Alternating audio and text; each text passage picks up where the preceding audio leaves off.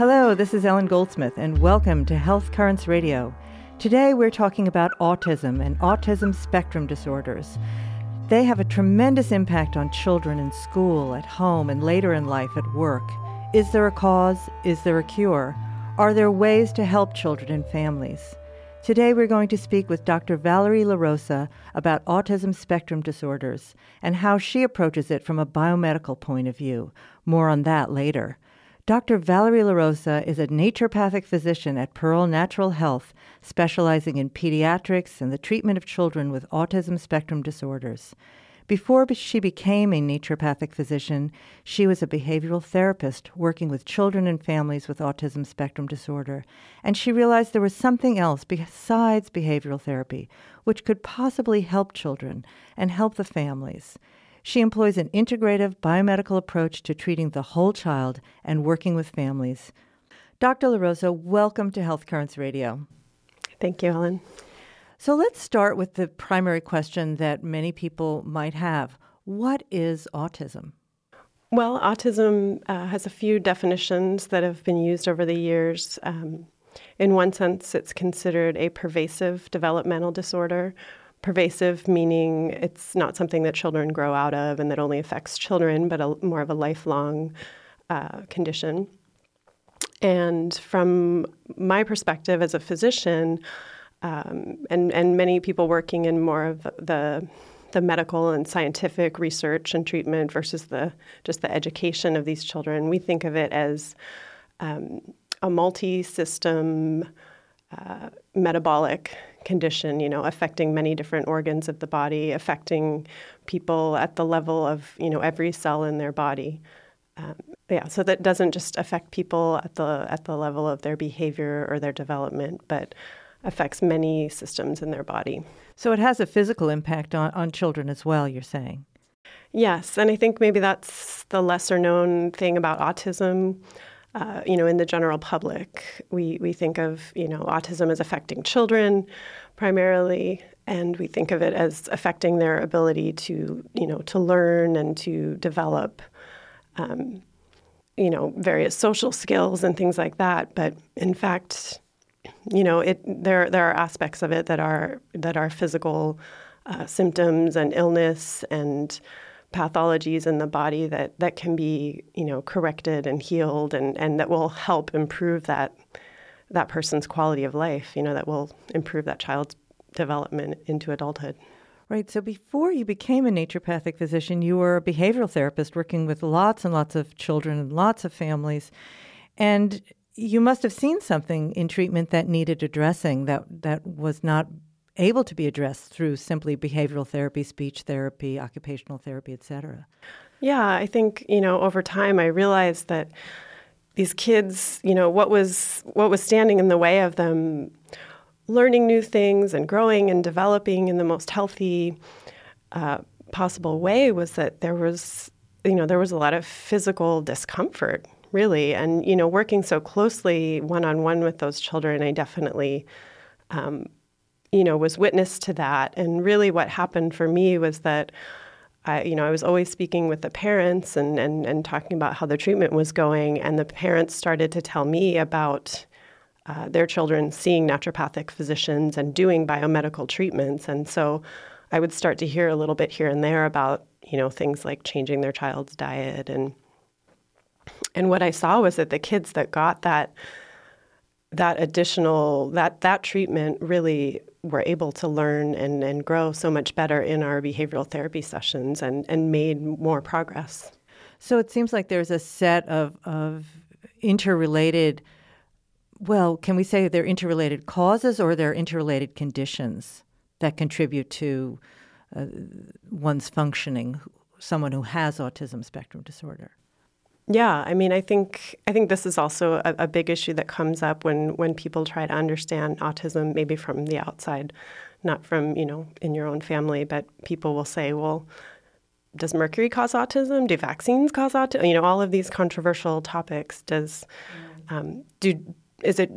genes cause autism? Is it just genetic? Does it just run in families? And so often I think, everybody wants to kind of find that one cause, but no, it's it's multiple. Like everything else in autism, it's not that simple. So there's a genetic component. It definitely runs in families, and then there's a huge environmental component as well. So what is that genetic component that you said there's something that runs in families? Recently I was traveling to the East Coast, and I was sitting on the plane next to a grandmother who had just been out to visit her son and grandkids and was coming every other month. And I said, wow, how wonderful. And she said to me, well, the reason I come every other month are both my grandchildren are autistic, which I had never heard of before, and it kind of shocked me. So what is this genetic component that can be a contributory factor? Yeah, well, one of the kind of uncontested things in autism research, one of the few, is that it definitely runs in families. Your likelihood of having autism is much higher if you have a sibling, a first-degree relative. Often I would always hear from families that, the child had an uncle or, even a more distant relative that had autism as well. So we know genetically it runs in families, but then from there, the genetic research becomes very complicated. And unlike so many other conditions, it's not one gene, it's not a small group of genes, it's not genes that affect one part of the body. It's, when we start looking down that road, there are actually so many different genes that affect so many different processes in the body that have now been associated with autism. So, but in terms of if you could really pin down, what's going on genetically, the primary genetic vulnerability is just in the body's ability to detoxify.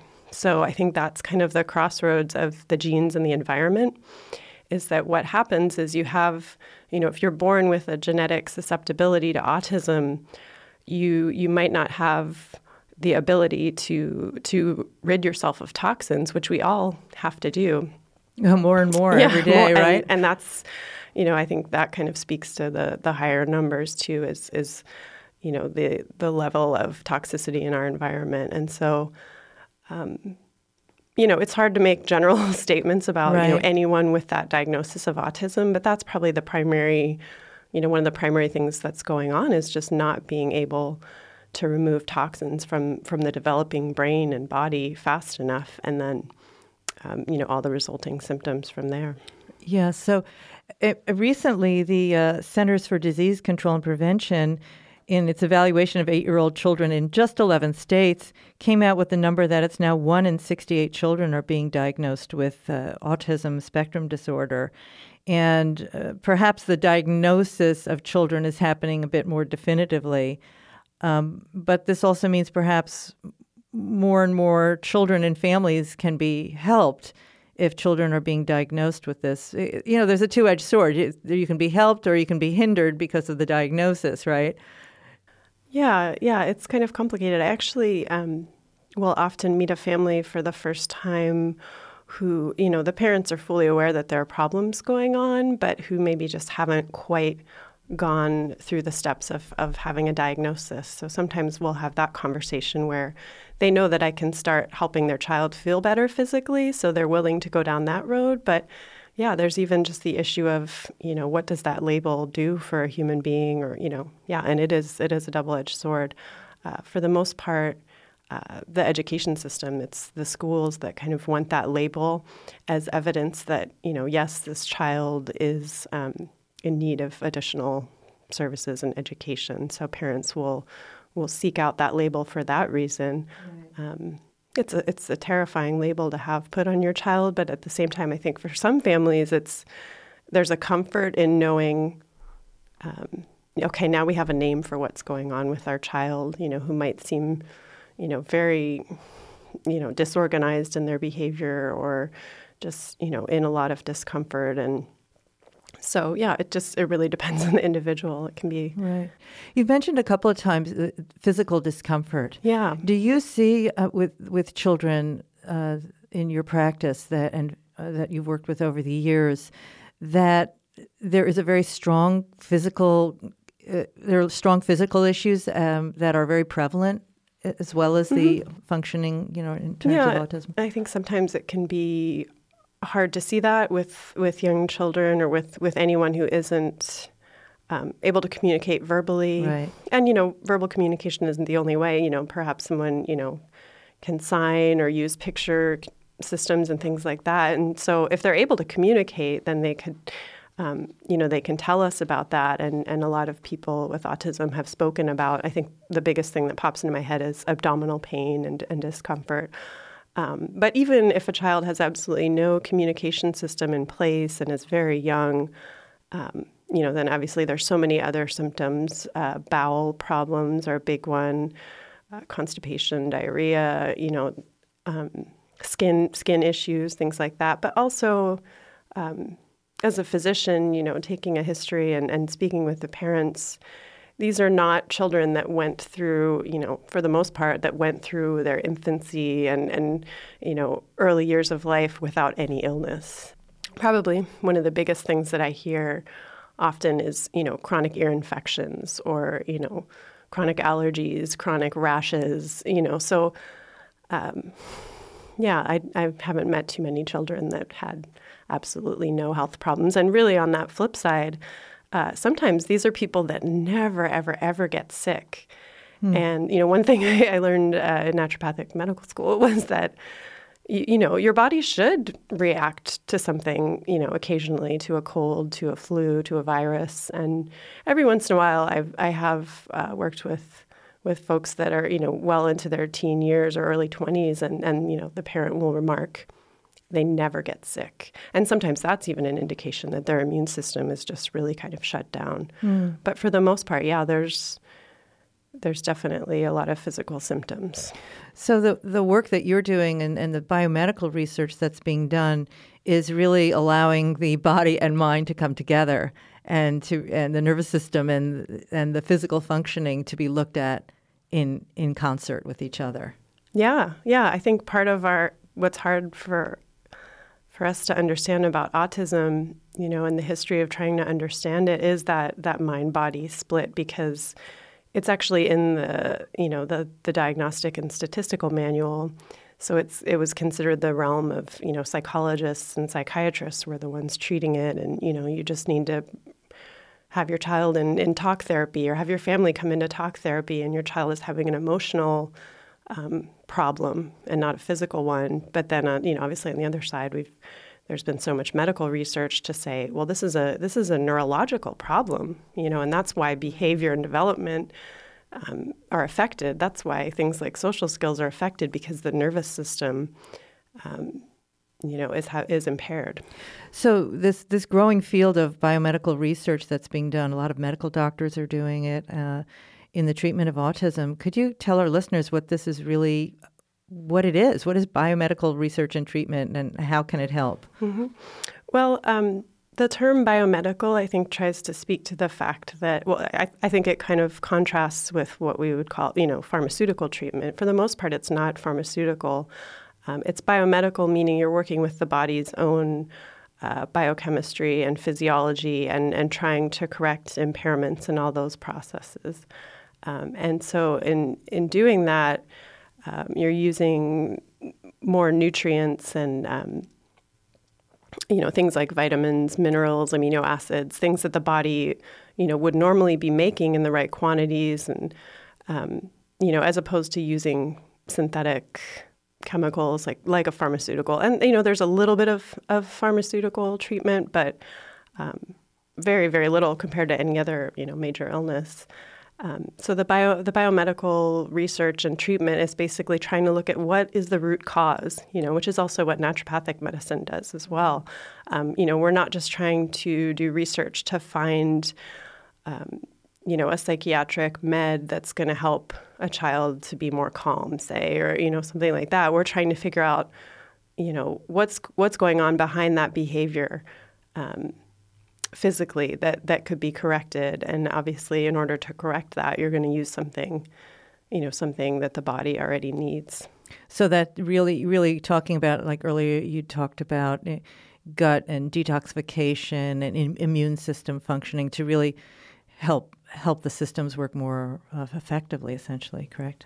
Yeah. And I guess the other thing I didn't mention was diet as well. It's not just giving a child a vitamin in a pill or a powder form, but but also looking at, what do we put into our mouths every day? What are we feeding our children? And how is that going to impact someone's biochemistry if they already have a genetic, vulnerability? Right, because food definitely creates our internal chemistry, so changing the food would change that as well. Yeah. And for the most part, these are folks that part of the issue is food sensitivities and food allergies and things like that, because the gut is injured and is going to be reactive to different foods. So that's a big part of biomedical treatment. So just in ending our talk today, for our families out there who are seeking help for their child who has some autism spectrum disorder, or they're considering perhaps has that, what would you tell families out there? What would be their first step so that they can get some help for their child? Well, I think definitely, if you can find a physician who focuses on autism, I think that's really important. And of course, in saying that, I know there are a lot of people that advertise themselves as such, but starting with the biomedical, starting with your child's health care, if you can find an advocate in that area, that can be very helpful. A lot of folks start out more from the educational side of things and have their child already in school and get help that way. If your child is younger than school age, then another good resource in any community is to contact the early intervention program at your school district, and they can definitely start helping with the educational piece. Mm-hmm. I personally, as a physician, I work on the medical side of things, but then I also help families, help refer them, if they want to get a diagnosis, if they want speech therapy, what other kinds of therapies they might need. Whereas I think, if you just go the school route, they're going to focus on educational therapies. So I think it's important to get to the root of the condition and to seek out medical care, biomedical care. Right, and also it sounds like getting a collaborative team in place that you can all work together. Right, that's a big part of what I do. I mean, I'm treating the child as a doctor, but then also having conversations with the parents about, what therapies I might recommend, or what therapies they're interested in looking at, and then connecting them with other resources in the community. Because I think, especially coming, from the perspective of being a behavioral therapist, I know how important it is to be doing both educational and biomedical at the same time. So it's definitely not an either or. And yeah, it's a team approach. So. Well, if you want to learn more about the evaluation and treatment of children using biomedical treatment, then you'll have to tune in next week when Dr. LaRosa is going to be back with us and really illuminating what steps are involved in the process of treating your child. And if you want to learn more about Dr. LaRosa and schedule an appointment or a consult with her, you can contact her at drvalerie@pearlnaturalhealth.com, or you can call her clinic at 503-230-8973 to set up an appointment. Dr. LaRosa, thank you so much for being with us today on Health Currents Radio. Thanks for having me, Ellen. That's all for our show today. I'm Ellen Goldsmith, and I want to thank our sponsor, Pearl Natural Health, a naturopathic acupuncture and Chinese medicine clinic in downtown Portland, Oregon. You can find Pearl Natural Health at pearlnaturalhealth.com. And you can always listen to Health Currents Radio and find all of our past shows at healthcurrentsradio.com. Please subscribe to us on iTunes and give us a review while you're at it. It helps get the word out. You'll find us on the mobile app Stitcher.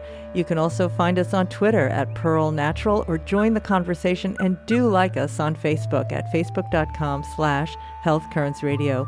We want to know how you are transforming your life through your health.